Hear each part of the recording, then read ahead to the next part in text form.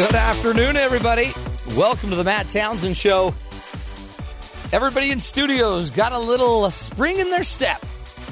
A little head bobbage. Lots of head bobbing going on. James, why doth thou head bob such? It's a great day for the Matt Townsend Show. That's why. It really is. You guys got a lot of spring today.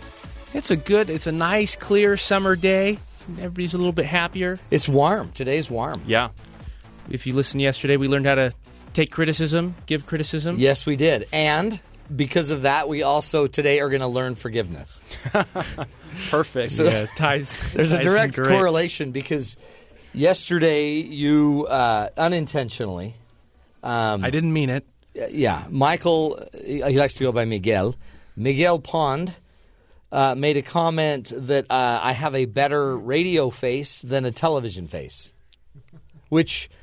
Some were thinking that was rude, right? You may have been the only one. I just meant it as, career advice. Hey, we've been over this. I already forgive you. Thank you. I forgive myself. Okay, I'm not sure that's how that works. I don't know that I'll have to listen to it again on BYURadio.org. You weren't trying to be critical. You were just trying to give feedback, some would say rude feedback, that my looks are better for radio. And whatever, because I'm not offended by it. What I do, I have forgiven you. So today on the show, I'm going to model forgiveness. That's great. I'm forgiving it. I'm giving it before you deserved it. And I think that's something that people need to learn how to do. Forgiveness is hard. We need to learn how to forgive each other. We need to learn how to let it go.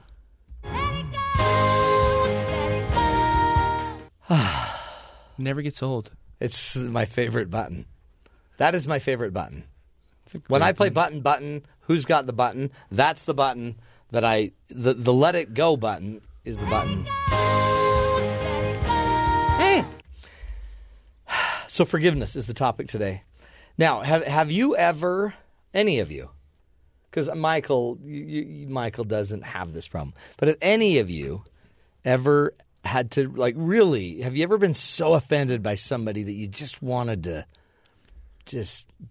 pummel them, but instead you just forgive them? Have you done that? You know what? I don't think it's been quite like that. You've never felt that? Well, no, I felt really offended or hurt, but it's hard to just forgive. Yeah. It kind of seems like it's a process we have to work through. I think you're right. Our guest today, Dr. Alex Lickerman, is going to teach us how to truly forgive. Because I don't know how to do. I mean, I do it. I did it. I've done it, but I'm not great at it. It's hard. It's hard. Did that person that you hit with the javelin forgive you? I'm still waiting for so probably not. I forgive you note, but we'll see. Well, maybe they can't write anymore. Not to be rude, but it was a javelin, right? Oh gosh. So today we're going to talk forgiveness. We're going to also we send out. It says here two of the wonderful show studs out into the world. I didn't write that, by the way. I don't know who wrote it, but it is official. Obviously, it's somebody that isn't a very good writer. Oh, Sean. There was coaching along with that. Mike was looking over the shoulder as the writing was taking place. Who was doing the? Oh, were you doing the writing? Aaron was doing the writing. Pioneer of stud muffins, Mike Pond, along with the PhD of passion, Dr. James Birdsall. Yep. Yeah, that's us. Dr. James Birdsall. By the way, doctor spelled with a K. D-O-K-T-R-E. Doctor of Passion. Is that just like crab with a K? Exactly. Okay. It's exactly like that. You two went out, the Dynamite duo went out and asked the people on the street. You just put a microphone in front of their face and you asked what? Yeah, we wanted to know what people thought the key to forgiveness was. What was the hardest things that they had to forgive, and what's the key? Yeah, what does forgiveness mean in their life? Well, and we went to the local mall here and we asked around. Let's see what they said. What do you think the key to forgiveness is? I think the key to forgiveness, in my opinion, is understanding the atonement. Forgiving other people so you can feel good yourself about it so you can relieve that? I have no idea. I guess the key to forgiveness is just being able to look past things that people have done to you. So just like getting over it yourself first is the key to forgiveness. Like, people can do really bad things to you, but as long as you can, get over it yourself, then forgiving yourself, I guess, is the hardest part. Like, putting yourself in situations where you can be hurt by other people. Sometimes you feel like they betrayed you or whatever, but just really trying to move past that and just looking inward first. So I don't know. Love? Learning what you need to be forgiven for. It's understanding the principles of happiness, and then knowing that you have violated those principles in the past and are now able to overcome it and become a new person. The key to forgiveness is humility, because without humility and asking Heavenly Father also to provide you with greater humility and also provide you for those things which you need to be forgiven for and for those things for which you need to forgive. If it doesn't get too personal, what's the hardest thing that you've ever had to forgive? In my own life, certain things have happened where unsuspected things that had happened, things that I didn't know would happen, that I didn't expect from someone. And it was pretty hard to forgive for a long time.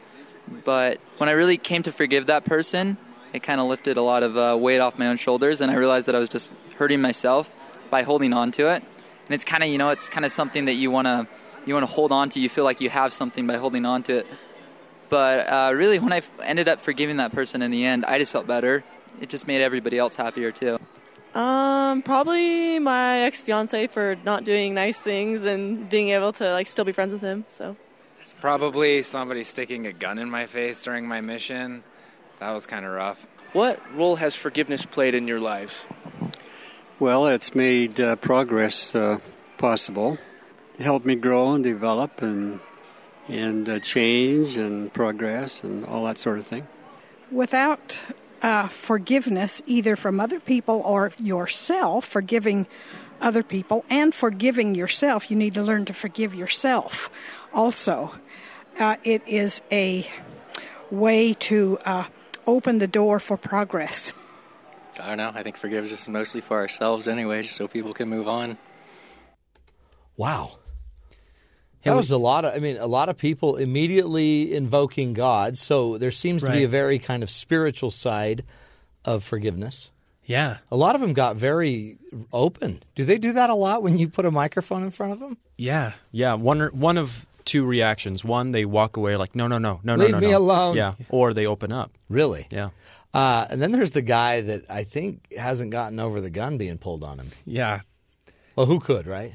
That seems like a pretty traumatic experience. Huh. It's the other thing that was kind of really interesting was the girl who said that she was still friends with her ex-fiancé. Oh, the one that had done some pretty bad things to her. Yeah. Like, if there's any that's pretty crazy forgiveness. Yeah. Well, and then you hear over and over this repeated thought that you have to forgive yourself. I mean, there's this self component. I guess that's why we hang on to it, because we ourselves haven't gotten over it. Right. Whatever. But I thought that was really interesting. And then there's the interesting. forgiving of self. That might be the hardest person to forgive, right?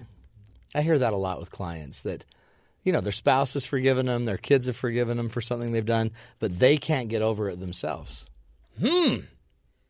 Man, good job on the street. You really, when you think about it, have a very easy job. Well, I mean, forgive me. I get rejected a lot, Matt. Do you? Yeah. At work and off work. And okay. Getting people to talk about these things that are important to them it only seems easy because we're so good at it. Right. Okay. That was just like, it sounds like you're trying to, I don't know, make it sound like your job's hard. Well, there's a reason why it's required for me to have a doctorate to have this job. Doctor with a K. Exactly. I mean, be clear about that. You got to just pronounce it like doc. Doctorate. Turret. Yeah. Doctorate. We want to hear from people that are listening right now. If you're listening, we want to know what forgiveness means to you. If you have a Twitter, tweet at us at BYU Radio. And what tell is us. A Twitter? A Twitter, it's a social media. I once had a Twitter. You still do. Oh, I have a Twitter account. You have two, don't you? I probably do. I don't remember them. But so if they are one who has a Twitter account. Right. If you're not, we'd like you to call in. Call in 1-855-CHAT-BYU. 1-855-CHAT-BYU. We want to hear from you. Forgiveness. What are your questions about it? We have an awesome guest coming up. Dr. Alex Lickerman will be joining us. He is an author of the book The Undefeated Mind on the science of constructing an indestructible self. Also, he is a professor of medicine and a Buddhist. And he's going to teach us the power of letting it go, the power of... I didn't even want that to happen, but now it's so automatic. And here's a quote for you as we wrap it up. Unforgiveness is choosing to stay trapped in a jail cell of bitterness, serving time for someone else's crime. We've got to figure out a way to forgive.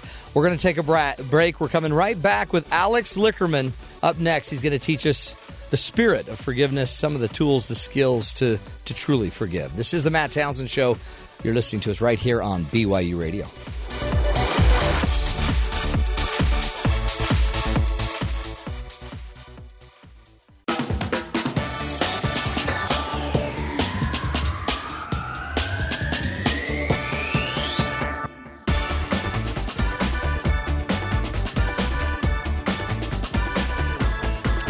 Welcome back, everybody, to the Matt Townsend Show.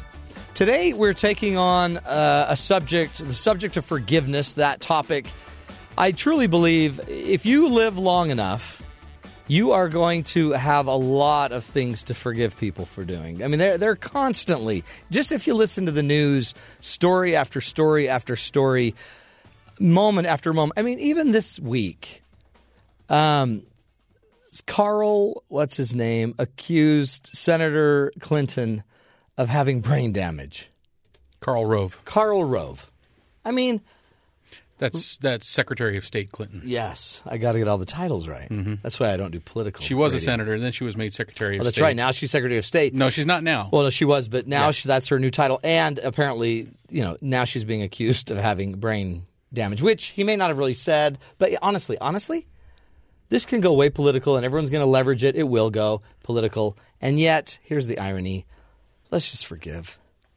Can't we just forgive? In the words of Rodney King, yeah. Can't we all just get along? Can't we all just get along? Forgiveness, it's so hard, and yet we all need it. We need it in our families, in our marriages. So as you're listening to the show today, don't just listen to be entertained. Really, because that might be hard to come by, entertainment today. On any time on my show, sadly. But here's what I do want you to do. I want you to be thinking, where do you need to forgive? Where do you personally need to drop it and move on and find some peace in forgiveness? Because today and with our next guest, I think there's a chance you'll be able to let it go. That's 3 times in about 15 minutes. I'm trying not to use the word. Okay. Our guest today, Alex Lickerman is his name. Really, we found out about Alex. He's a medical doctor, an MD, a physician, former assistant professor of medicine, and the director of primary care and current assistant vice president for student health and counseling services at the University of Chicago. We found out about Alex in an article that he wrote for Psychology Today called Happiness in This World. He also wrote an article titled Forgiveness. And to me, it was fascinating. We wanted to figure out how we start creating the tools to forgive. And by the way, a very strong correlation between forgiveness, right, and happiness in this world. Alex Lickerman is his name. He is an internationally renowned academic medical center. He works, as a physician, treating the sickest of the sick in one of the most compassionate manners possible. In the neighborhoods, the people that are from the poorest neighborhoods in Chicago go to his medical center. And there, along with some of his religious beliefs and Buddhism, along with just being a physician and an incredibly great guy, He put together a book called The Undefeated Mind on the Science of Constructing an Indestructible Self, which he published in 2012. Today, he's here to teach us how to forgive. Alex Lickerman, welcome to the Matt Townsend Show. Thanks for having me. So good to have you, really. And the article, again, and your points on the article are so empowering to me as to why we have a hard time forgiving. Maybe let's just start, though. Like, what's the big deal? Why do people have such a hard time forgiving? I think the main reason is they're still angry.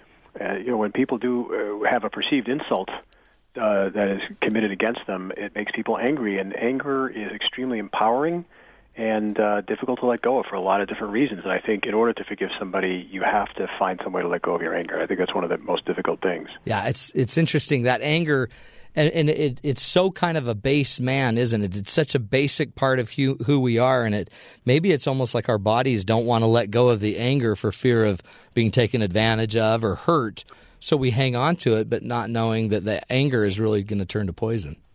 Yeah, I think anger occurs for more than one reason. Anger, for example, at injustice, and people are often angry at people who they don't want to forgive because they've really committed an injustice, and that's righteous anger.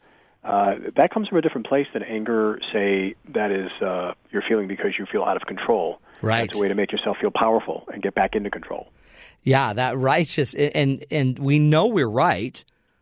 We know that they were offensive. We know what they did hurt us, and we almost want to hold on to that sense of justice, don't we? Yeah, well, I think actually my own view is that type of anger can be very positive. I mean, sure. Often it motivates people to take action to fight injustice. If you didn't care, if you didn't get angry about it, you just said, "Oh well, they did that terrible thing." Maybe not even to you, someone else. Yeah. And it didn't make you angry. People would not necessarily rise up to right a wrong. And so I don't think anger is always anger often gets a really bad rap. Yeah, it does. They deserve. Well, and especially if it's driving us, promoting us to do more what's right. I mean, like to fight back on injustice. It is a motivator. So anger could be a motivator. I guess so. Then there's healthier anger and there's less healthy anger. Talk a little bit more about forgiveness and why it's so hard. What else gets in the way? Well, I think a number of things. Not just being reluctant to let go of our anger, but we also want to satisfy our sense of justice. That when somebody has injured us or offended us in some way, and hasn't apologized, for example, or seems as if they're going to get away with whatever they did, withholding our forgiveness in some sense may make us feel like we're balancing the scales and may help us to preserve our sense of justice. It's true, huh? Like, yeah. I'm going to met out the justice here. Yeah, even if it's just in your own mind, you just don't forgive them. That's a way of punishing them. And so, we all seem to have this very strong sense of justice that when someone commits an injustice, we want them punished in some way. And if the only way in which that can happen is for us simply not to forgive them, that ends up becoming the way we punish them. Huh. And I think also, partly behind that, not just to balance the scales, we also want to hurt people who hurt us. It's a very human and natural thing, and it's very viscerally satisfying. And so sometimes, not forgiving them enables us to feel like we are harming them in some way, especially if it's someone, not a stranger, but someone close to us. Yeah. Then I guess, finally, when someone commits, an act against us that is harmful in some way, we tend to abstract them into a person who simply, the entirety of their person becomes defined by that act. Sure. And the idea that we could imagine that they have a full dimension of a life behind that act, that they have their own concerns, their own cares, their own fears, we sort of lose sight of that. We abstract them into just this person who did this thing to me, and that is the full extent of how we think about them. Yeah, and then we make it like I had a client recently that made her partner a monster. Yeah. And that was even the language she used, and his everything was intentional, and he was angry and evil and horrible, and it's just an abstraction.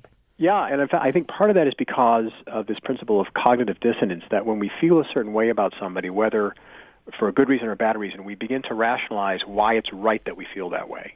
Mm-hmm. So if this person has done this terrible thing to us and we're horribly, horribly angry at them and hurt by them, in order for us to feel, in some sense, psychologically justified by to feel these terrible feelings, against somebody who maybe we previously felt very close to, we have to sort of explain it to ourselves. Yeah. And why do we feel so angry? Why won't we forgive them? Well, because what they did is unforgivable. They're an evil, evil person for having hurt us this way.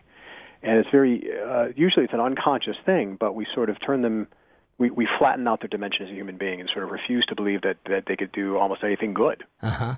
And I guess, too, that justifies why I'm becoming less of a human by hating them, by demeaning them, Right. it validates my own lack of integrity on this issue. And even any retribution you might be tempted to take suddenly becomes righteous and appropriate, and you're not, you're not the bad person. They are. Therefore, they deserve, you deserve justice to punish them. I call that logical force. So it's like we do it because it's logical. It may be against our values, but it's logical. And so let's just go with the logic. Right. Not the value system. And it's also weird about this is it's one thing, if somebody in the community harms me in a tragic accident and they were driving under the influence, the hard part about it is me being angry and trying to satisfy justice by just hating this person and continually telling my story. That may not get to somebody five separations from me away. But if I do this with my wife, I can make her suffer every day for it. Yes. But somebody that is just somebody that hit my car, I might not ever see again. But we can still hold the anger and the lack of forgiveness. Yeah, it is satisfying to be angry at people who hurt us, and it is satisfying to paint them in a picture, paint them as a terrible monster, and it's a way that we, anger, to let go of anger in some sense needs to be discharged in a way that feels satisfying. Sure. And so if you especially don't have the opportunity to interact with that person and sort of resolve it in some way, the act of continuing to be angry at them and to imagine them as this terrible person, in a sense, is a way of discharging it, a way of managing that anger. It's not. You can't just turn it off. It's not that simple. Right. So discharge is a great word, isn't it? It's like you have to fire the energy out of you. You've got to get the energy out. Yeah. Anger demands satisfaction. And sometimes it's simple as the person says, "I am so sorry that I did that," and you see that they genuinely regret it. There's something about that it's the intentionality. Yeah. People harm us intentionally. Fascinatingly, interestingly, when the studies have shown when we experience physical pain that was inflicted intentionally, it actually hurts more than when it was inflicted accidentally, when we perceive that. Yeah, when we perceive it's intentional, and which is interesting because the perception is still up to us, right? Yes. So whether it was perceived or not, if we perceived it, whether it was intentional or not, if we perceive it as intentional, we hurt more. Absolutely. And so when we think someone has intentionally tried to hurt us, what we're angry about is the intent, not the actual damage. Not the hurt. Yeah. Oh, it's pernicious. Yeah. It's just such a subtle thing, isn't it? And yet we can't. I think of somebody who had some offense taken against them, and the person that hurt them was arrested, and then they get to go to court and they watch the court hearings, and then eventually they're convicted. But it seems like to me, even though you're convicted and real justice is being served, it still doesn't discharge necessarily the feeling. No, interestingly, when you talk to people. Not everybody, but when you talk to people who go through something like that, most of them over a long period of time, they just end up feeling sort of empty. Yeah. It feels satisfying at first to know that someone will be punished, and it does satisfy a certain sense of justice, an eye for an eye sense of justice that many of us have, a need to balance the scales. But if you don't actively work to forgive the person, and in my mind that means sort of truly letting go of the anger and the sense of justice, then you really will continue to suffer. Even though that person may have been punished. I think you're that we need your help. We need you to teach us. We're going to take a break. We're going to come back more with Dr. Alex Lickerman. When we come back, we're just going to flat out ask him what it means to forgive. How do we discharge this? And we're going to let him teach us how we forgive. Again, go to his website, alexlickerman.com. Alex Lickerman, Lickerman, alexlickerman.com. More from Dr. Lickerman right after this. This is the Matt Townsend Show. You're listening to us on BYU Radio.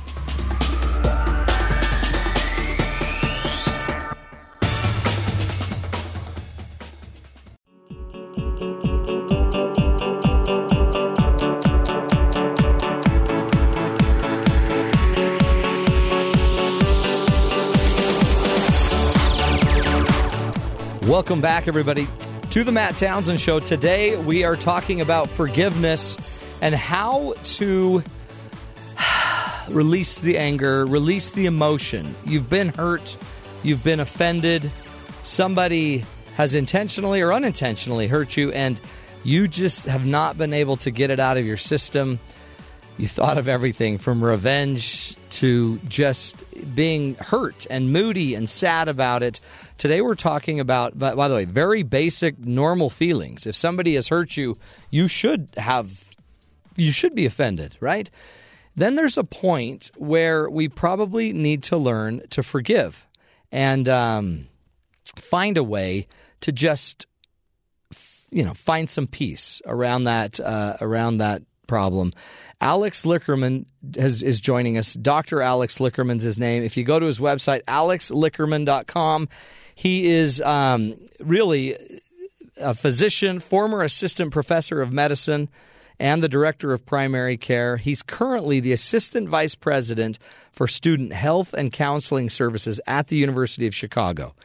And he's an author of the book, The Undefeated Mind, on science of constructing an indestructible self. He also is a blogger for Psychology Today and has written an article that we found simply titled Forgiveness. We've kind of gone through a lot of the points about anger and some of the reasons why we end up not wanting to forgive. But Dr. Lickerman, welcome back to the program, and thank you so much for helping us through this. Absolutely. It seems like forgiveness is a universal principle of finding peace. At some point, you're going to be offended by people, right? Oh, absolutely. You can't get through life without people, in some sense, either intentionally or not intentionally hurting you. Yeah. And especially, too, I guess, when it comes down to the fact that you're the one that interprets the offense anyway. Yeah. I mean, and at some point, there is the egregious offender, but a lot of times it's just people being human. Yes. Yeah. Yes. Talk about forgiveness itself. So what would you say, and what does it mean to forgive? I think the first thing about forgiveness is that it's sort of like if you were to lose your spouse or your parent or even a child where you have this devastating loss, and someone were to say to you right away, you should get over this. Yeah. It's the timing of when you prepare yourself to forgive someone matters. The idea that right after somebody harms you or offends you in some way, that you should be able to instantly forgive them without sort of processing all the other legitimate emotions that you just mentioned. Right. It really is, I think, demanding too much of ourselves. That's a great point. It's it's sort of like when you get bad news. You before you get over it, you have to first be in shock. Yeah. Can I just go through shock for a minute? Exactly. Yeah.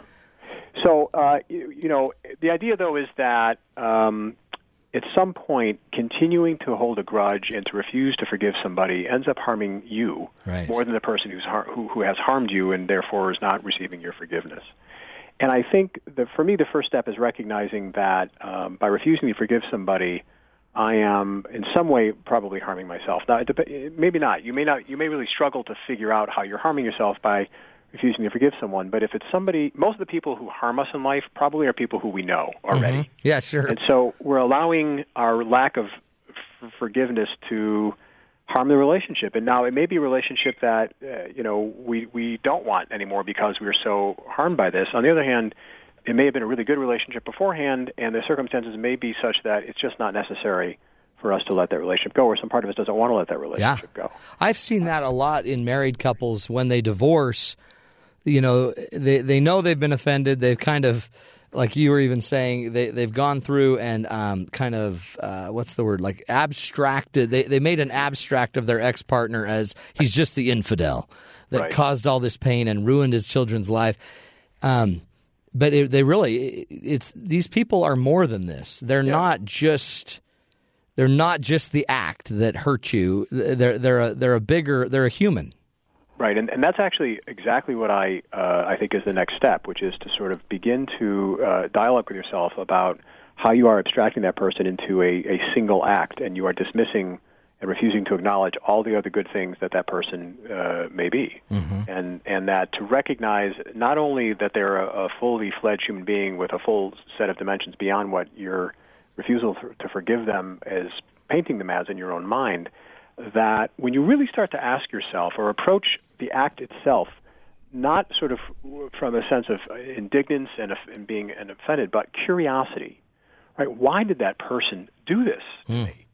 And really try to separate yourself as the victim from what that person may have been thinking. What I firmly believe that we all really just want to be happy. Sure. And that when we offend somebody or injure them, it's really not because we are malevolent, evil people. That's kind of a child's view, I think, of people, that people are all good or all bad. We're both. We have the capacity for both. Even the most saintly among us can be really behave terribly. Yeah. And I think that when you think of it that way and you realize that when people offend us or hurt us in some sense, they're really just confused. And I recognize this takes a tremendous sense of or degree of compassion and broad-minded thinking that many people may either dismiss entirely or not be capable of. Mm-hmm. But to recognize that when people sort of intentionally harm someone else, for whatever their surface reason may appear to be, ultimately they do it because they think they need to be happy. Mm. And in thinking that, they're just really confused. In a sense, they're kind of like children. Like, I thought I needed to badmouth you because I was with a group of people I wanted to impress. Well, that's really kind of just sad. It reminds me, it's the dog that feels compelled to have to bite the hand that feeds it because, it was stepped on or it was... It's almost just reactive, isn't it? It's the most natural, almost chemical reaction would be to attack. Right. Even if it's not the most healthy response. And we all behave in ways that we regret or that we don't have control over at the moment and would rather not have done. Or even if we think we were justified, as the person who was harmed, I find that if I can discover within myself what I sort of think of as my larger self, my supremely loving and wise self, and look at that person as really just a confused person who does not realize that what they're doing is not going to make them happier. They think it will, but it doesn't. That helps me to get to the first step where I can actually forgive them. And you asked me, what do I mean by forgiveness? I don't think to forgive necessarily means what they did was okay. Right, yeah, and I think a lot of people are reluctant to forgive because they think it means they're saying what you did was okay. Yeah, then there won't be justice, right, yeah. Yeah, it does not mean that at all. It just means you're no longer going to allow the way you think of them to be defined by this one harmful act that they committed against you. You're going to say, it's okay, I am moving on in my heart. That doesn't also mean, by the way, that you have to reconstitute the relationship the way it was. Right, it may very well be that act reveals this person as somebody who you just don't want to be associated with. That's fine. You bet. That's such a you keep saying it's a big thing, but it's also it seems like a spiritual thing to kind of know. You said you go to your supreme and loving self. You find your larger self. I guess that would presuppose that we've gone there before, that we know our higher self. We know the higher the higher supreme and loving self we want to be. Well, yeah, and I think actually, not to make this, I think we can make this easier than it maybe sounds. Yeah. And so, for example, we forgive children their transgressions because we understand they don't know any better. Yeah. And we may be angry at them, but we ultimately say, well, he was just 6. Yeah. He doesn't know any better. Or we forgive dogs their transgressions, or animals, because they don't know any better. And it's not necessarily that you have to sort of grab hold of some supremely spiritual and enlightened and loving self that you may not be able to find, but just it's a matter of context and perspective. And to view, we are tricked into thinking that the adults who we deal with are equally wise and behave, always esteemably. We know that's not true. Just because someone wears an adult form does not mean their thinking is that of an adult and is sophisticated or compassionate as it should be. And I try to not let myself be fooled and recognize that people have their own fears, their own anxieties, their own reactions that are not optimal, and I may have gotten in the way of somebody in a way that caused them to harm me in some way. And it really comes down to my own thinking and my mindset, getting into a mindset of sort of understanding that people are imperfect and forgiving them their faults. And also what helps me, too, is when I really look at myself and ask myself, do I think I could never have done something like that? Sure. If not that, maybe some other terrible thing. Have I ever done anything near that? Yeah. But then we're kind of, no, I would never do that. There's a great quote by Napoleon Bonaparte that says, never attribute to malice that which is adequately explained by incompetence. That's great. Isn't that awesome? Because we go malicious, right? We think it's malicious that they did it, but really they're probably just incompetent. Well, and honestly, they might be malicious, but if they're malicious, it's because of some, they think they need to harm you in some sense to make themselves happy. And that's just, if you really boil it down to that formula, it really kind of becomes ridiculous. But it's still a choice. That's what's kind of interesting about the quote, too, is that he suggests you get to attribute it. So whether it's out of anger and maliciousness or just incompetency that they don't know how to manage their own reaction to the situation, whatever it is, it's still your choice. And there's so much power, because it seems like a lot of people that are in a forgiveness dilemma, they lack the power, even though the power is inside of them to change these feelings. They almost don't think they have that power to do it. Well, and that's another important point. You don't actually have to change your feelings, because I don't think we have that kind of control, right? You change your thinking, your attitude, your thoughts about it. And when you find yourself feeling vengeful and angry again, you can remind yourself and just actually even speak aloud or into your own head, they're just incompetent. This is an incompetent person who made a really dumb choice and ended up harming me, but really because they're confused. Oh, it's such a great topic. We're talking again with Dr. Alex Lickerman, and he's teaching us about the power of forgiveness, what it means to forgive. Again, so far, remember, you don't have to just change the feelings. It's not about going to change something as hard as the feelings. It just might simply be changing your thoughts and seeing if you can't dig a little bit deeper in there and find maybe your larger self, maybe find the part of you that might relate to being a human that makes mistakes. We're going to take a break. More with Dr. Alex Lickerman when we come back. Also, we'd love to have your tweets. Give us a tweet at BYU Radio if you have any questions or comments about the show, or give us a call, 1-855-CHAT-BYU, 1-855-CHAT-BYU. We're talking forgiveness. This is the Matt Townsend Show. You're listening to BYU Radio.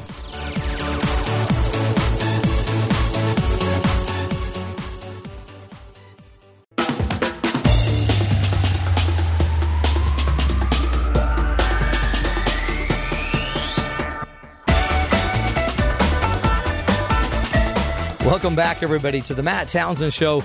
Today we're taking on one of the great tests of all humanity, the ability to forgive yourself, to forgive others, maybe even just to change your thinking, which might, eventually change your feelings about having been offended, somebody that's hurt you, somebody that, whether intentional or unintentional.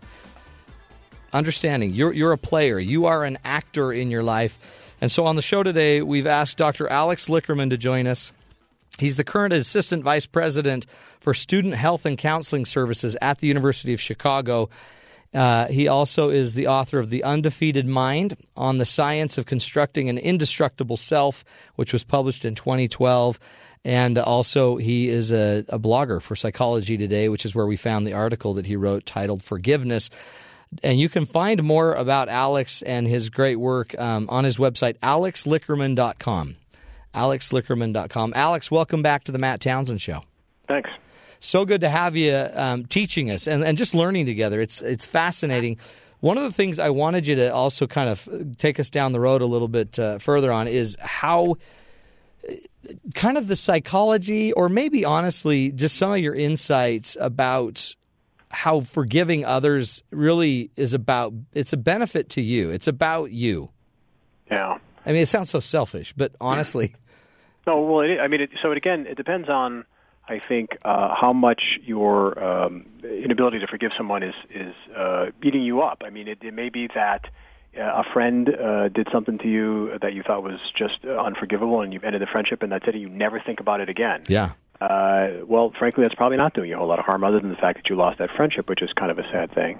But, if we're talking about something more serious, like, somebody who did something that was life-changing to you, maybe, extreme example, someone murdered somebody you love, some horrible thing like that, and you are just consumed by your anger at that person and your inability to forgive them and ruminate about that, so that those feelings sort of take over your daily life, then forgiving them is the only path you have to freeing yourself from those feelings, because they can't do anything to free you.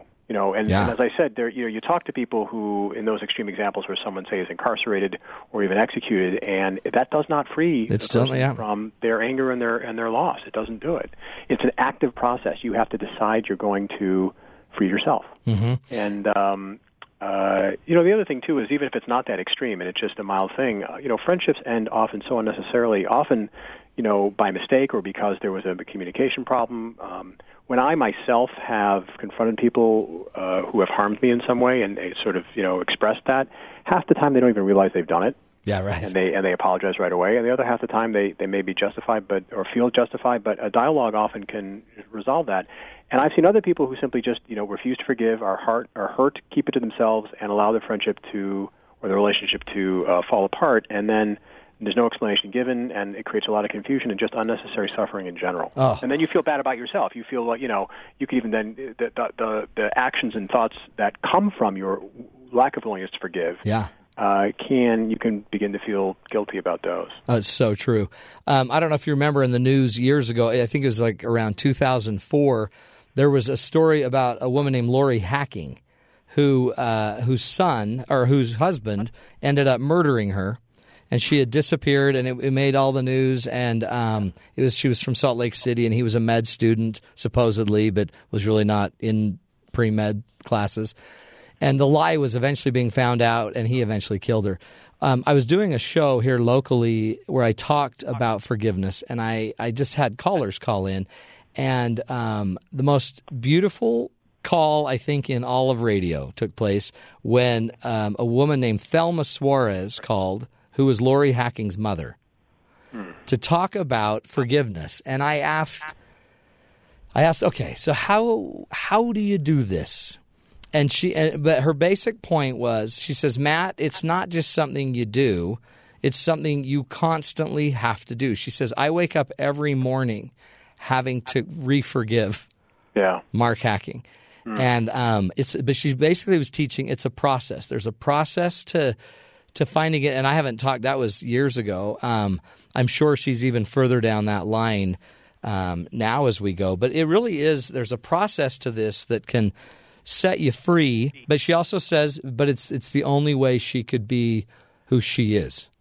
I think that's just a fantastic point. That forgiving someone is not something you do once and then move on, because of course anger reappears often.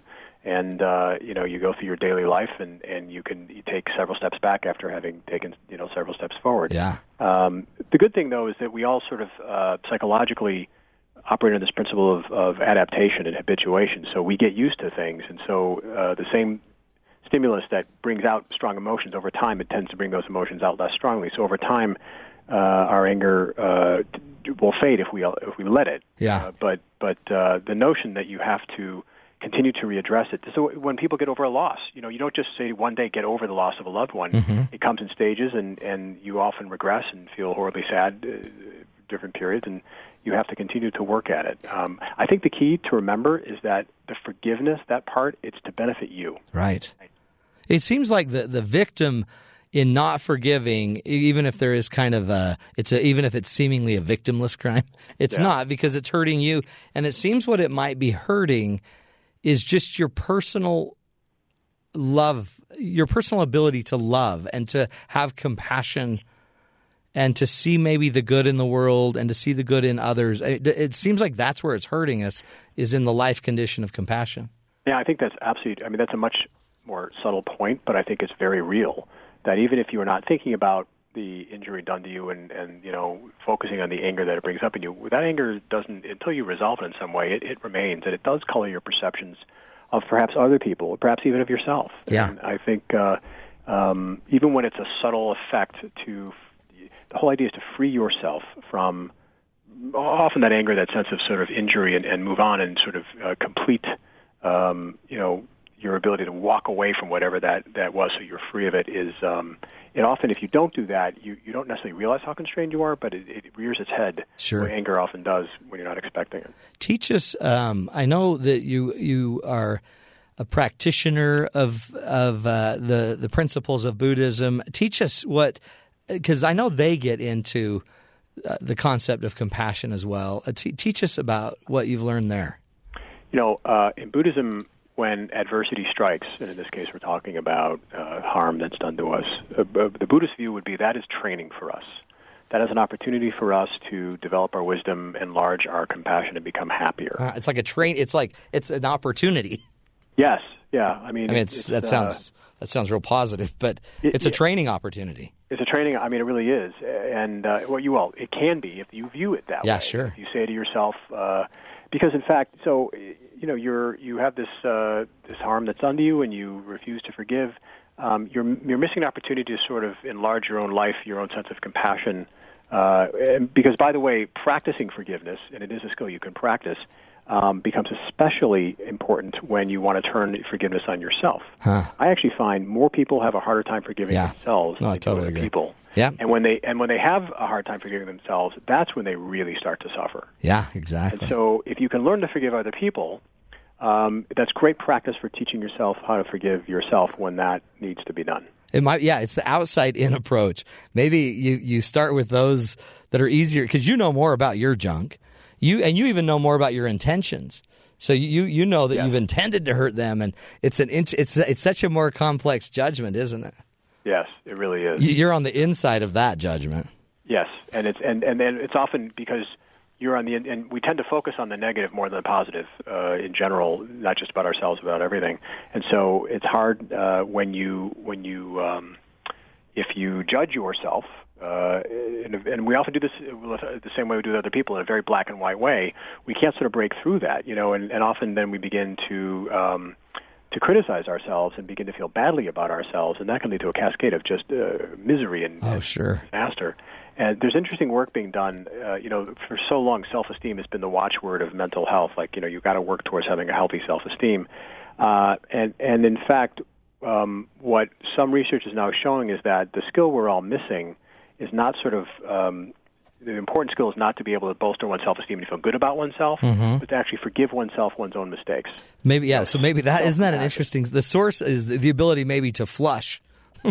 Like you have to be able to forgive yourself in order to maintain or grow your esteem. But a lot of us are getting backed up. We can't flush it down.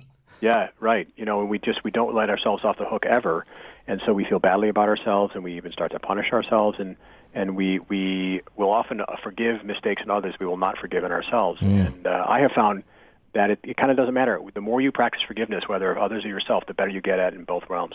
I love it. I mean, it seems like a no-brainer, and yet it is. Don't you think it's got to be one of the hardest things we do as humans is to let our heart heal? Yeah. I mean, we have a lot of visceral reactions that a lot of angry and retributive sort of feelings about that we sort of have to battle when we are harmed, and it definitely takes real work, but it is absolutely worth the work that it takes. We have about 30 seconds is all. Again, we're talking with Dr. Alex Lickerman. Go to his website, alexlickerman.com. But Alex, teach us just what would you say is the one thing, a key thing to remember as we kind of wrap it up to make sure that we are able to forgive and move on? I think if I had to say one thing, I would say never forget that everyone at their core just wants to be happy, and that we're all in the same boat together, struggling to figure out how to live in this world, and we all make mistakes, and there's almost no mistake that can't be forgiven. So true. Beautiful. Well done, Alex. So appreciate you and your insight. And you know what? I think the students at University of Chicago are lucky to have you there. Well, that's nice of you to say, and I really appreciate the time you bet. Spent talking. And everybody else, go check out his book, The Undefeated Mind, on the science of constructing an indestructible self. Also, go look up his blog articles called Happiness in the World and another one titled Forgiveness. Powerful stuff. Again, Alex Lickerman. We're going to take a break. Forgiveness. It's our opportunity for all of us. Interestingly, we've learned to increase our self-esteem by being able to let it go. We're going to take a break. This is the Matt Townsend Show. You're listening to us right here on BYU Radio.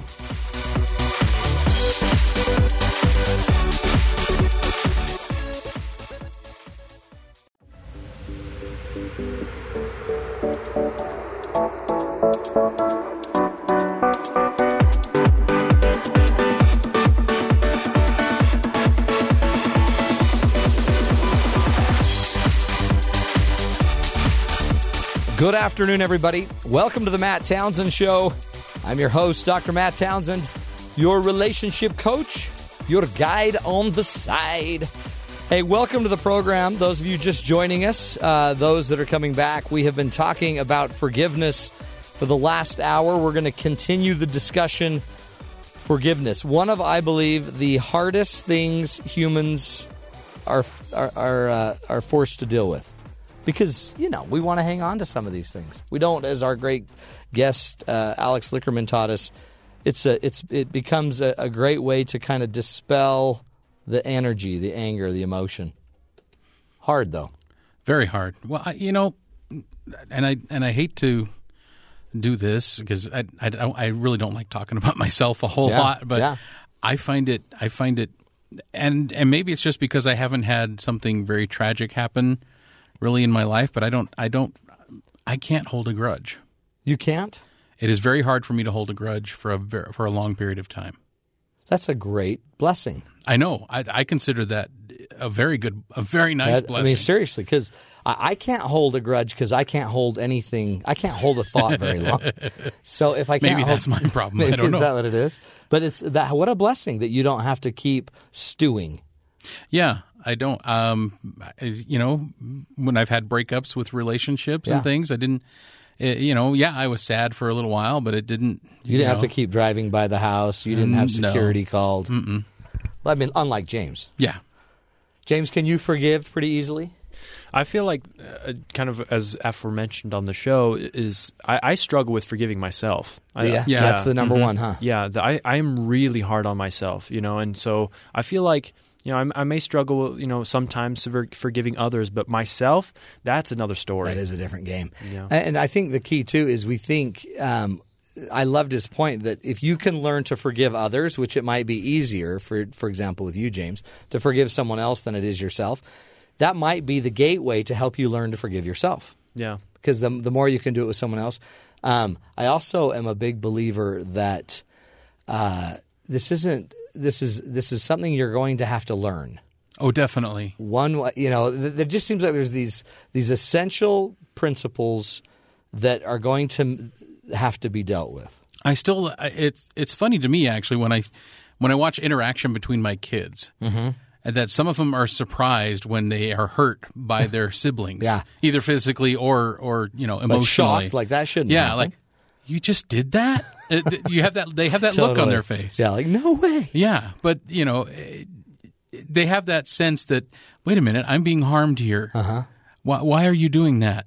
And so and it's an unusual feeling for them. It really is. And then there's this. I know people that still, even though they know they're living with somebody that's done something to them 1,000 or 1,000,000 times, they're still surprised. And so there's something about that. It's almost like they've categorized it. It's almost two different things. Like they can still be shocked that the person's such a jerk, and yet they want so badly that they're not the jerk that they'll just invite him back in and invite him back in and invite him back in. So there's something powerful about human beings who are able to forgive. So on the show today, we asked Maddie Richards to put together a little piece for us about some stories that you've seen in the media lately about people who are able to forgive after terrible, awful things have happened to them. And the piece, again, you're going to notice there's an incredible spirit of forgiveness to it. So you be thinking, what are the principles you're learning about forgiving, and what are the things that you respect about these stories that you're going to hear of one human being who's able to allow peace to come in and forgiveness to flourish?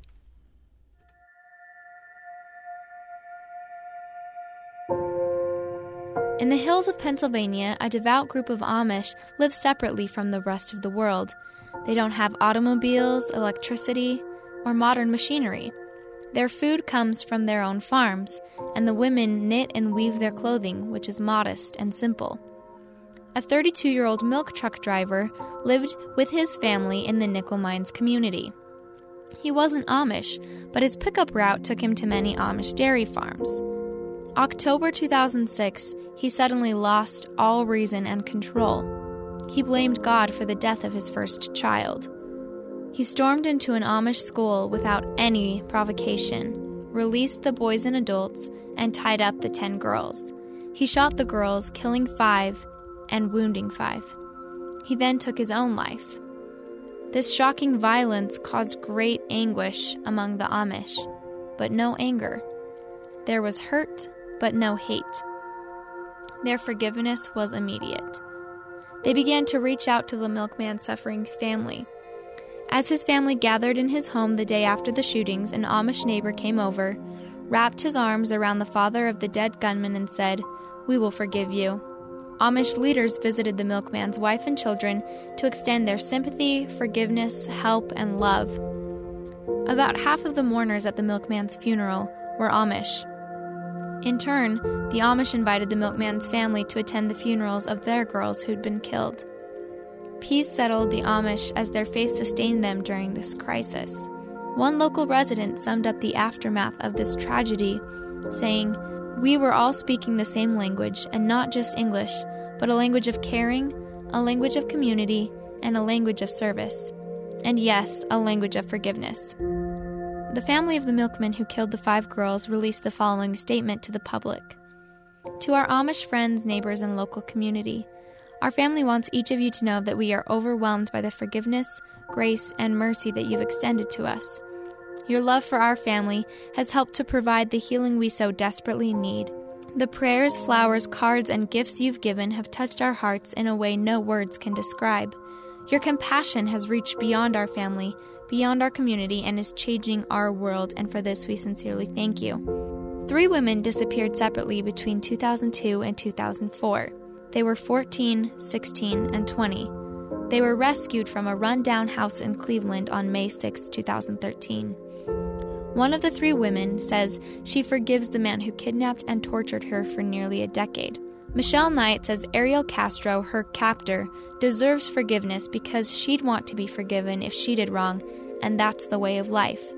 She said, "He is a human being, and every human being needs to be loved, even if he did wrong." 2 cars collided on a February night, and the impact spun around a Volkswagen and smashed it into a bridge support under the freeway. Chris Williams had worked as a hospital orderly, so he immediately could see his future. He saw his motionless daughter, Anna, and watched his pregnant wife, Michelle, give her last breath. Williams himself was in so much pain, it was a struggle to turn the key in the ignition. Then a thought rose to the surface. Whoever has done this to us, I can forgive them. I don't care what the circumstances were. I forgive them. A 17-year-old boy was found a few blocks from the scene. He was going too fast and had had too much vodka when he came down the hill straight for the Williams family car. He killed Williams' wife, 2 of his children, and severely injured a 3rd child. Despite all of this loss, Williams held fast to his decision to forgive. Williams made headlines when he publicly forgave White, just 6 weeks after another grieving father publicly forgave the drunken man who killed his wife and 2 children in a Taylorsville intersection on Christmas Eve 2006. In March, another grieving parent stunned a courtroom full of onlookers when she forgave the man who had gunned down her son. In October, Ben Howard stood up to a Layton courtroom and requested leniency for the driver who slammed into his van on Highway 89, killing his wife and 2 of his children, a request that made the judge and court bailiff cry. The fact that these acts of forgiveness surprise us remind us how difficult that act of forgiveness is. In a world where old grudges erupt daily in roadside bombs, to forgive may or may not be divine. It's not human nature, but it's something we should all strive to do. Well done, Maddie Richards. Put that together with Aaron Evans, who helped lay down the music, and wonderful job. Again, wow. What a list, right? So the Amish, the 3 women kidnapped, kept against their will, abused, having children from the person holding them hostage, the Williams family, all of these accidents, the gun. I mean, it's if you just listen to the news long enough, it's not going away. It seems like if you're going to live on an earth with a bunch of human beings, you're going to probably be hurt by human beings. So The purpose of the show is to give you some tools. Again, notice one thing like the Amish, what a great example, is to just they turned to their faith, which again is one of the goals of this radio show, is to recognize that there is a higher power that's leading this. And when all the people in the world are letting you down and you just can't seem to connect and no one seems to get it and everyone's doing it wrong, then maybe you just turn to your higher power. You turn to that spiritual self and sense of who you are, or you turn to your God, and in faith you just forgive. Here's a great quote by Mahatma Gandhi. The weak can never forgive. Forgiveness is the attribute of the strong. Forgiveness is the attribute of the strong person. And so as you're listening to the show, are you thinking of somebody that you probably need to use your strength to forgive? Again, doesn't mean you forget. You shouldn't forget. You need to keep your thinking. But you can forgive, and then let the peace take its path. We're going to take a break. When we come back, Sarah Gowans is going to be joining us. She is going to be teaching us a little bit more about the mind-body-spirit connection and maybe some possible tools to help us to understand and learn about forgiveness. This is the Matt Townsend Show. You're listening to us right here on BYU Radio.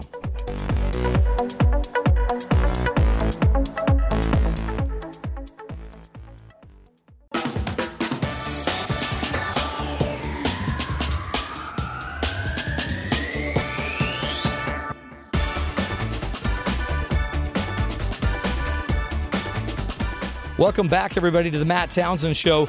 Today we're talking about forgiveness. Again, what subject could be more important than learning to forgive, especially yourself? Because, boy, and it comes up with every guest we've had so far, is it's so easy to not forgive ourselves because we know all the data. We know all the dirt. We know how we think. We know our best self, our worst self. So we've decided to bring on another expert, a pro.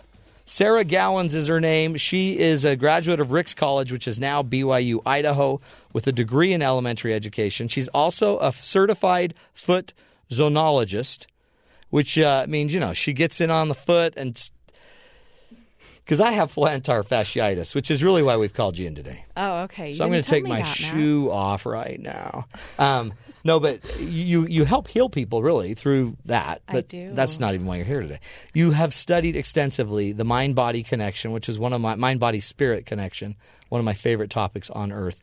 And you help do a lot of the work with Jenny Layton from the Happy Gal blog. Yeah. She's on all the time. I know. So the mere fact that she's letting you take her space says a lot about you. That tells you a lot about Jenny right there. She told me you're the bomb. And that you have some really interesting insight here. You live with your husband in Kaysville and 4 daughters. You love running, cycling, yoga, hiking, and anything else that keeps your heart rate up. Yep, just keeps me going. My heart rate goes up with a bucket of chicken. Matt, I know Jenny has talked to you about that. I know she tries to keep me skinny and healthy, but you know what? Chicken is healthy. It can be. It just depends on how you prepare it. I don't prepare it. I buy it in a bucket. Okay, that's another show, Matt. I know. We'll talk about that. That actually just made my heart rate go up. So here's the deal. The reason we want you to talk to us, Sarah, you have lived, and you probably still are living.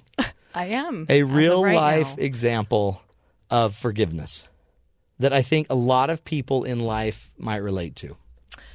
Yeah, I think so. Do you want to share the story? I do, yeah. It's hard and it's sensitive, so we want to be very sensitive to it because you've forgiven somebody in your life and you now have an incredibly strong relationship with that person, and yet you've moved on.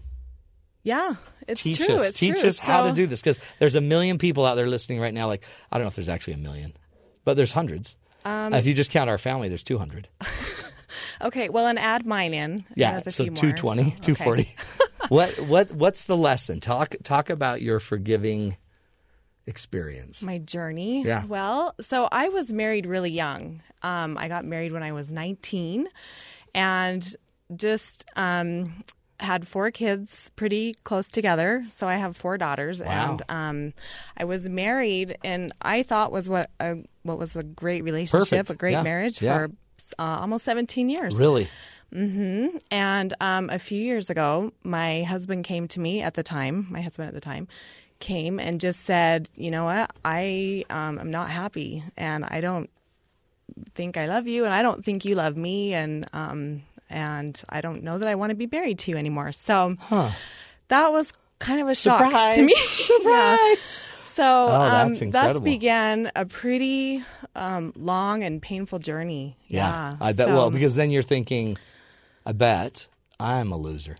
Yeah, well, Did you go there? Did you think it was about you, Matt, like you're broken? Well, remember how you talked with Dr. Lickerman about self-forgiveness? Yeah. Is that where you struggled? I've learned a lot about that over the last few years. Yeah. That's it. That's every one of us. I did. I sat there and just thought, oh my heck, I'm a horrible wife. I failed at this. You can't even keep a marriage. Yeah. You can't keep a man happy. Yeah, and so it was hard. I went through a ton. But, there's a place for that, I think, because I was also in a really humble place, which I was teachable. Yeah. So I learned a ton. That's good. So, yeah, we tried to work things out. Some things, it just wasn't going to happen. There were some things that came up that just, it wasn't possible, right for us to stay together. So that was, again, a really hard thing to come to grips with, because I was raised that you stick it out no matter what. And well, God doesn't like divorce. Yeah.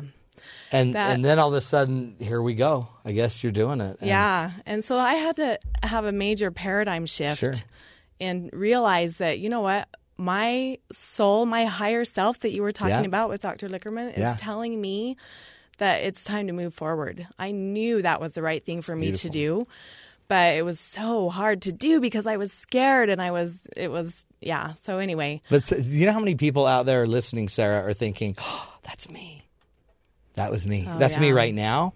That's me before it happened, before they find out stuff about their marriage that's not working. Or, that could be that's a lot of people that are relating, I promise. Yeah. So and it's true. I've had so many people come up to me and talk to me about that, and I realized at the time when I was going through it, I thought I was alone. Yeah. And I'm oh my gosh, look at all these people around me that have great marriages, and they're going to church and they've got it all together, and then there's me, that's right, who's going through this all by myself. But I learned that wasn't true as I started being more open with my story and what I was going through. Does everybody jump on like, oh, me too? Yeah. So it's a big deal. Anyway, so ended up, I went through a divorce, which is so much like a death. I've read about that and talked about it, and you go through all the different grieving processes of losing that dream or whatever, and I went through that, and there's some things that we can talk about in a minute that I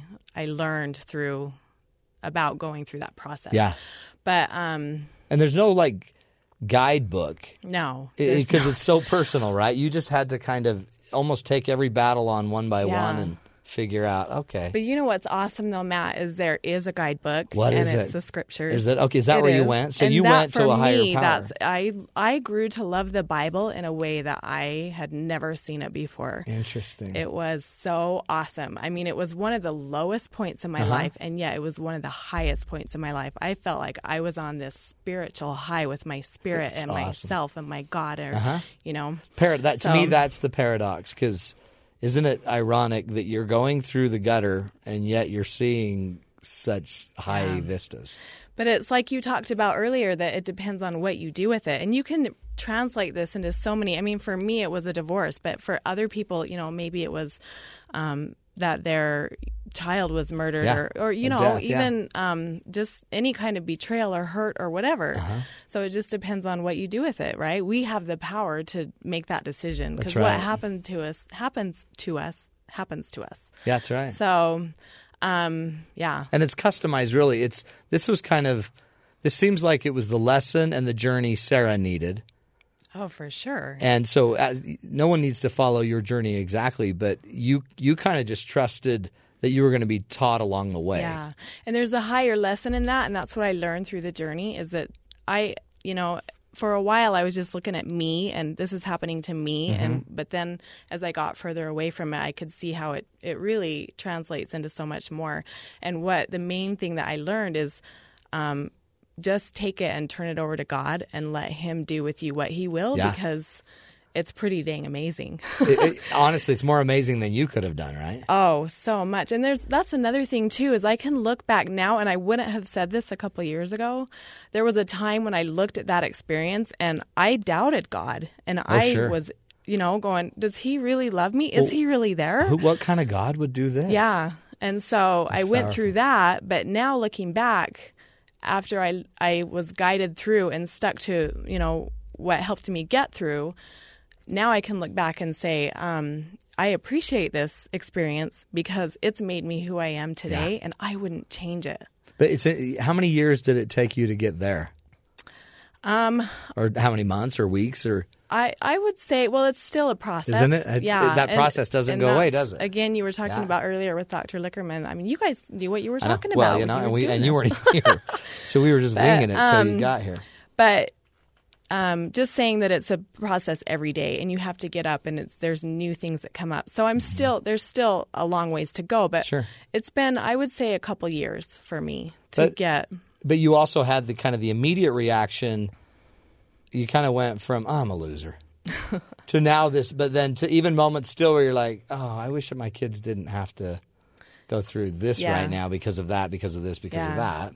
But then then you feel the peace. Yeah, and there's an incredible amount of guilt that I went through, too, because having 4 daughters as a mother, my whole goal in life was to protect them and to give them the best opportunities, and I felt like I failed them by now having to be a divorced person, and they have to live in a divorced situation. And so, and it may not have even been your fault. Well, I mean, it was shared. Everyone shares the blame of that. Yeah, that's what I was going to say. Is there's. But it's also shared. Yeah. So it's not a decision just you made. Right.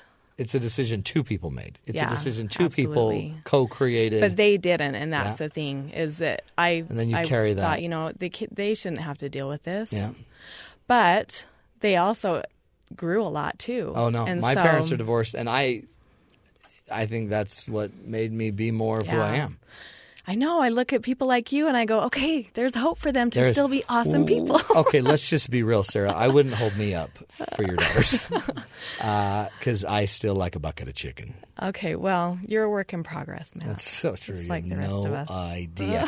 So we're going to take a break in about a minute. As you just think over the last 2 years, what's, I guess, the key for you so far has just been let go, let God. Yeah. Just give it to God. Yeah. Turn it over. Yep. You're not carrying it. And that was a big one for me because I previously, I feel like I'm better at this now, but I used to be a person who wanted to be in control of everything. Yeah, you'll take care of it. And I think maybe that's why God gave me that experience was so I could learn. I had something that was so out of my control that I had to give it to him. I love that. And so, well, that's the way. There you go. Faith. Yeah. Grown, whether you wanted it or not. Done. Yep. Oh, Sarah. Okay, hang on with us. We're going to take a break. When we come back, you're going to teach us what the points are. What are the 5 ways that you found out to find forgiveness, find peace? Is that what you're going to teach us? I'm excited. Man. Yeah. Okay, Sarah Gowan's in the house. She works at the Happy Gal blog, happygal.com. Go check it out. She works there. She runs the show, except for Jenny. Don't let Jenny hear that. We're going to take a break. This is the Matt Townsend Show. You're listening to us right here on BYU Radio.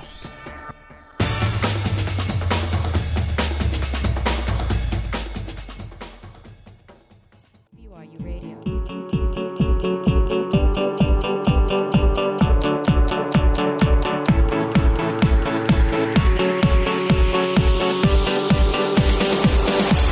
Welcome back, everybody, to the Matt Townsend Show. Joined by Sarah Gowans, who is a great friend of Jenny Layton's from the Happy Gal blog. But Sarah's a blogger there as well. She behind the scenes. She won't tell anybody this on air, but she runs the show.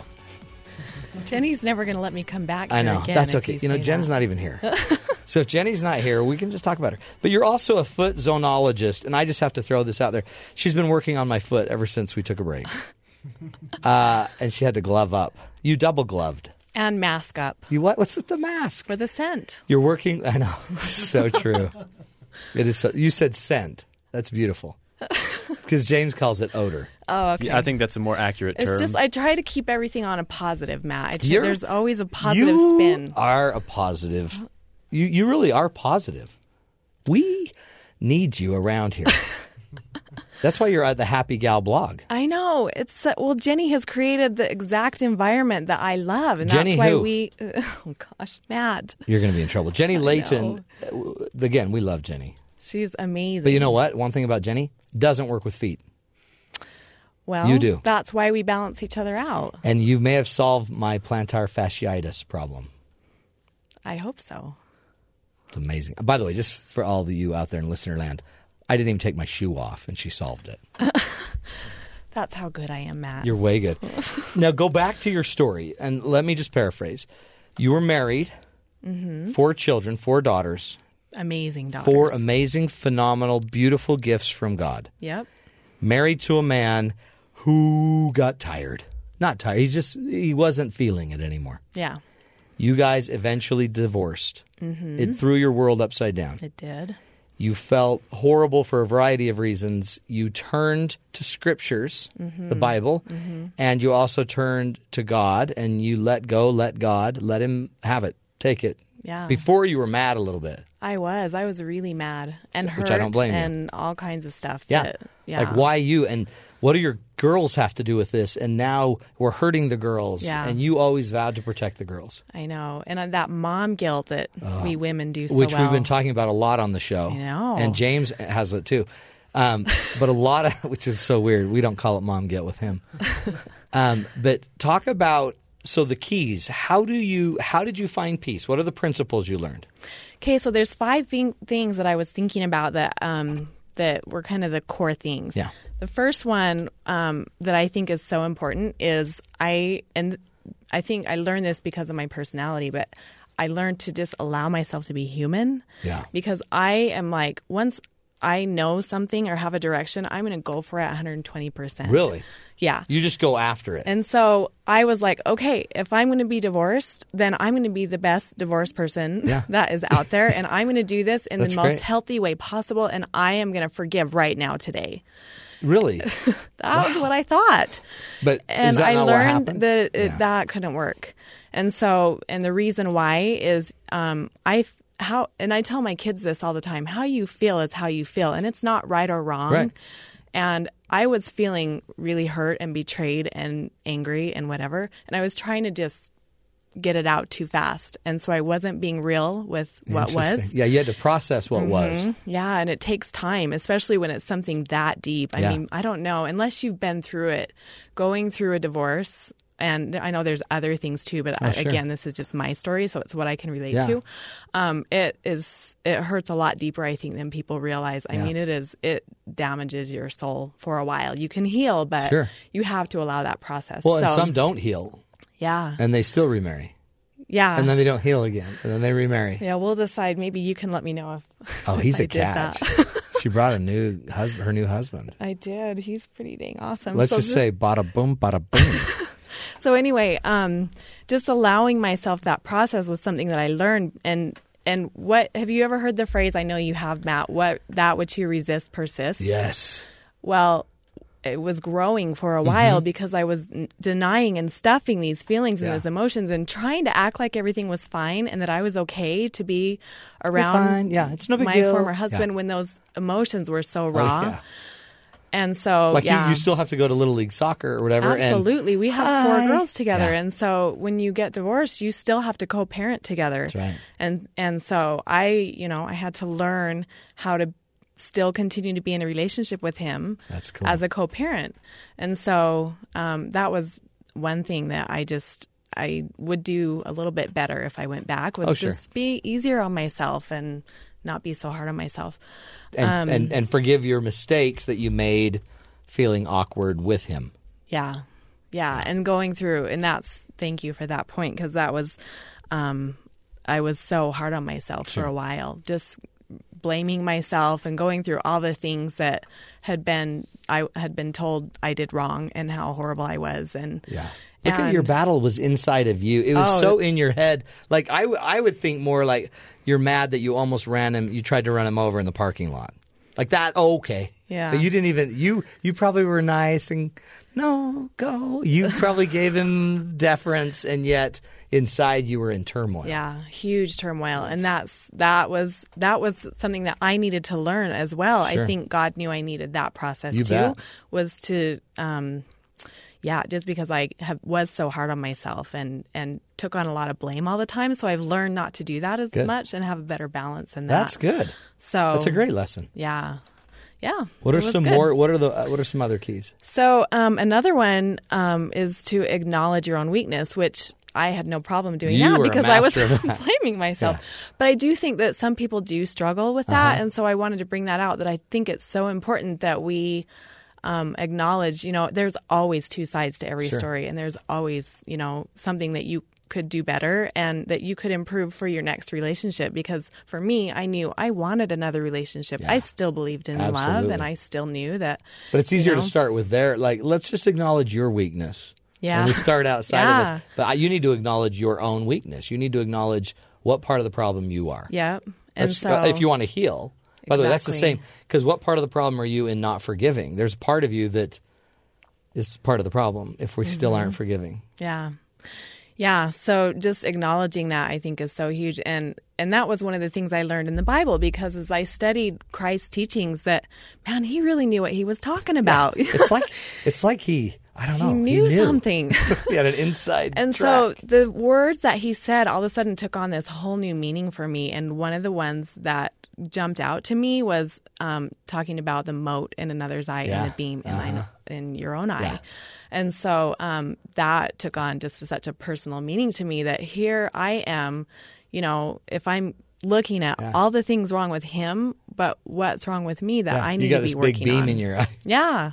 And I can't even see. And not only, that translates to my kids. It translates to, any relationships that I have. My parents, my siblings, friends, whatever. So huge lesson to learn. That's the point I always make with my grandma could always talk about how great my dad was, even when my mom couldn't. So I would hear a lot of really incredible things about my dad, but I'd hear it from my mom's mom. Interesting. Not necessarily my mom, because that's the mote beam issue. We've all kind of got it, especially when we've been offended. Mm-hmm. And then that beam blocks our view. Yeah. But we think the problem is your mote, your little sliver. Yeah. But it's not. Yeah. And that's another thing that I always talk to my kids about, and, clients that I work on their feet, is there's smoke and there's fire, and it's the mote and the beam is the same. You don't want to always be looking at the smoke, or you're never going to get to the fire. Yeah, you don't use fire on their feet, do you? Let's just be clear. I don't. Okay, good. I do not. I'm still going to come to you then. Yeah. Okay. Good. Maybe on your feet it would be necessary, but oh boy, we'll see. Sounds kind of nice for a minute. What's another key? Another tool? So, that's a great biblical one too, by the way. Yeah. So another one you talked about a little bit earlier. So I'm basically just summing up everything that you've already discussed here. Well, you're doing a great job. Is that forgiveness? I think one of the things that I didn't realize before that I learned was forgiveness doesn't mean saying that what you did to me was okay. Right. And that you're off the hook. Yeah. Or free pass, you're good. And so and the second part of that for me was I thought forgiveness meant that I had to stay when my soul, my higher self, my God, whatever, was telling me it's best for you to go. And so I was conflicted in that way, because I was feeling to go, but I thought to forgive, I had to stay. There's people that don't want to forgive the person that hurt somebody or killed somebody, because to forgive them means like they're giving up caring for their partner or their person that died. Yeah. But that's what's cool about God and paradox, it seems like, is he can actually love you enough to he want you to forgive him, and you don't have to stay with him. Yeah. And he may want you to. Mm-hmm. So that it can go any way, but I think that's why you have peace, is because you did what you were supposed to do according to your higher power, right? Yeah. And I think that's so important. I'm glad that you said that, because I don't tell people, like when I talk to my story about people, I don't say divorce is for everyone, and I don't say to stay it's for everyone. What I say is follow what your spirit is telling you to do. To me, that's because for everyone it's different. That's it, and that's also where your peace comes from. Yeah. We've got about 30 seconds. Okay. Give us either another point or what you think is the key to this. So you were walked through the valley of the shadow of death. You were walked through a very dark place of your life, and you came out in peace and forgiveness. Not perfect, and you still probably have to feel it every day. I still got a long ways to go. So I'll just say, I think the last thing I'll just sum up with is, and it kind of is my last point, is you can always change your perspective. And I think the big thing to remember is what happens to us, we don't always have control over, but what we do have control over is our perspective and how we handle it. And so if we're, kind to ourselves and easygoing and trust God, then He can take that experience and we can take it and we can turn it so that it's for our best and highest good. Yeah. And we can grow the most, and it helps us become who we ultimately want to be. Yeah. Which seems to be what a gift. Like, that's the gift of forgiving and then letting kind of the Spirit be the guide, is you finally get to be the best you. Yeah. Where if you don't forgive, you're just kind of the worst counterfeit to you. Yeah, you're just and you miss chasing, out on so many opportunities. The future is so bright. If you take it, learn from it, let it go. Let it go. And I had to throw that in there. Let me throw that in there because it's awesome. So That's and then just keep on going. Keep on keeping on. Yep. Sarah, you're the best. That's great. Yeah. Hey, tell Jen, maybe we don't need her. You stop. You're going to get me in so much trouble. You're the one that started this. Okay. You're casting blame. Okay, see. I hate people that think faster than me. Well done, Sarah. Seriously. We'll have you back. Okay. And you'll have my feet. Oh, all right. I'll bring my essential oils to cover the You know scent. what? Don't, because smells really bother me. Oh, really? I love the smell of my feet. But smells, I'm very sensitive to smell. Okay. We'll dig further into that. I'm sure it's got something to do with my feet. We're going to take a break, come back, wrap up the show. We're going to continue the discussion of forgiving in marriage. Or divorce, but more marriage. Well done. And good to meet your husband. What a great guy. He scored. Man! Good stuff. Sarah Gowans is her name. Go to the Happy Gal blog. You'll get to see a lot of her writing and her work as the blog manager. And we're grateful to have her. This is the Matt Townsend Show. We'll be right back, right here on BYU Radio.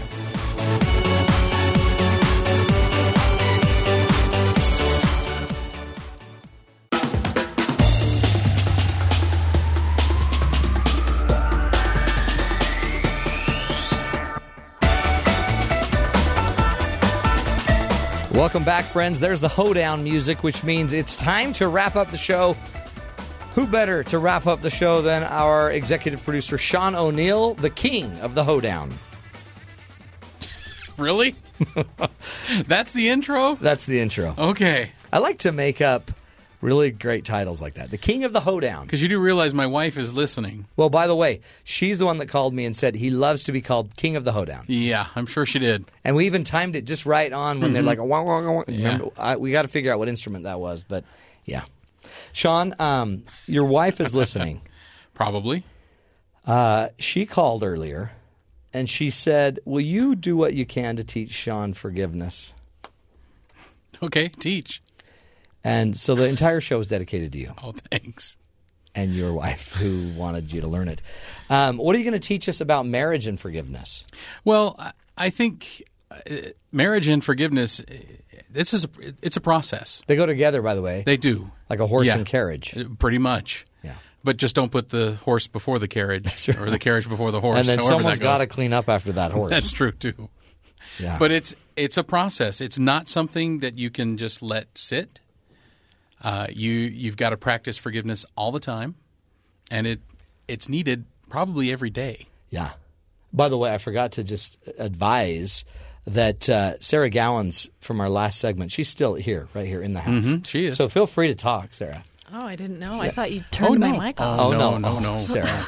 No. Sarah.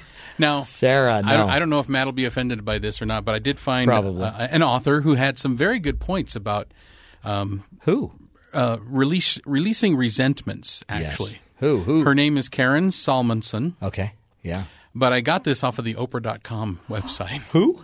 Yeah. Oprah? Yeah, she wrote. Karen has written many books. Is actually. Oprah still around? Yeah, she is. Okay. But this story at the very beginning of her article is very, very interesting. It says, a wise woman and her young disciple were walking down the street. Suddenly, out of nowhere, an angry man in a carriage drove haphazardly by the two, insensitively pushing the woman out of his way. She landed in a ditch filled with muddy water. Ooh. The woman yelled after the man in the carriage, "May you have everything you want." Wow. The disciple, surprised by the woman's response, said, "I'm confused. Why did you say that to a man with such horrible behavior?"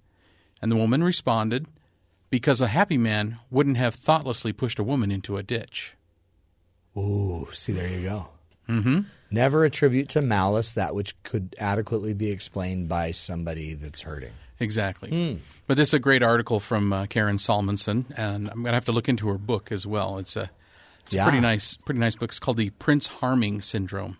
Prince Harming versus Prince Charming. Exactly. But isn't that interesting? We do harm each other. Yeah. In our, I guess, attempt to try to make it through this journey together. But she has 8 strategies so that we can kind of throw our resentments away. So these, by the way, for you, Sarah, could be used in your new marriage.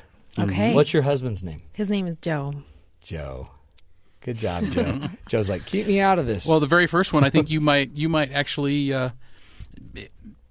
Yeah, I can't think of the word I wanted to say there, but you'll recognize this one, Sarah. Say a prayer is the very first one. Yeah. There you go. Oh boy. Yeah, we are all good, loving souls who occasionally get lost. Is something you should say to yourself when somebody harms you. I love that mantra. That's great. That's a good one. Number 2 is focus on gratitude. Focus on what you're grateful for. Exactly. Resist seeking happiness from the outside in. Instead, focus on gratitude exercise to bring happiness from the inside out. I'm still stuck on the prayer thing. Okay. Because what if the prayer is like, Father, take him from me? I won't say those thoughts didn't cross my mind. No. Take him quickly. I don't want him to suffer. Quickly, take him. But you heard the example that Karen gave in here. Her prayer was something you should tell yourself. We are all good, loving souls who occasionally get lost.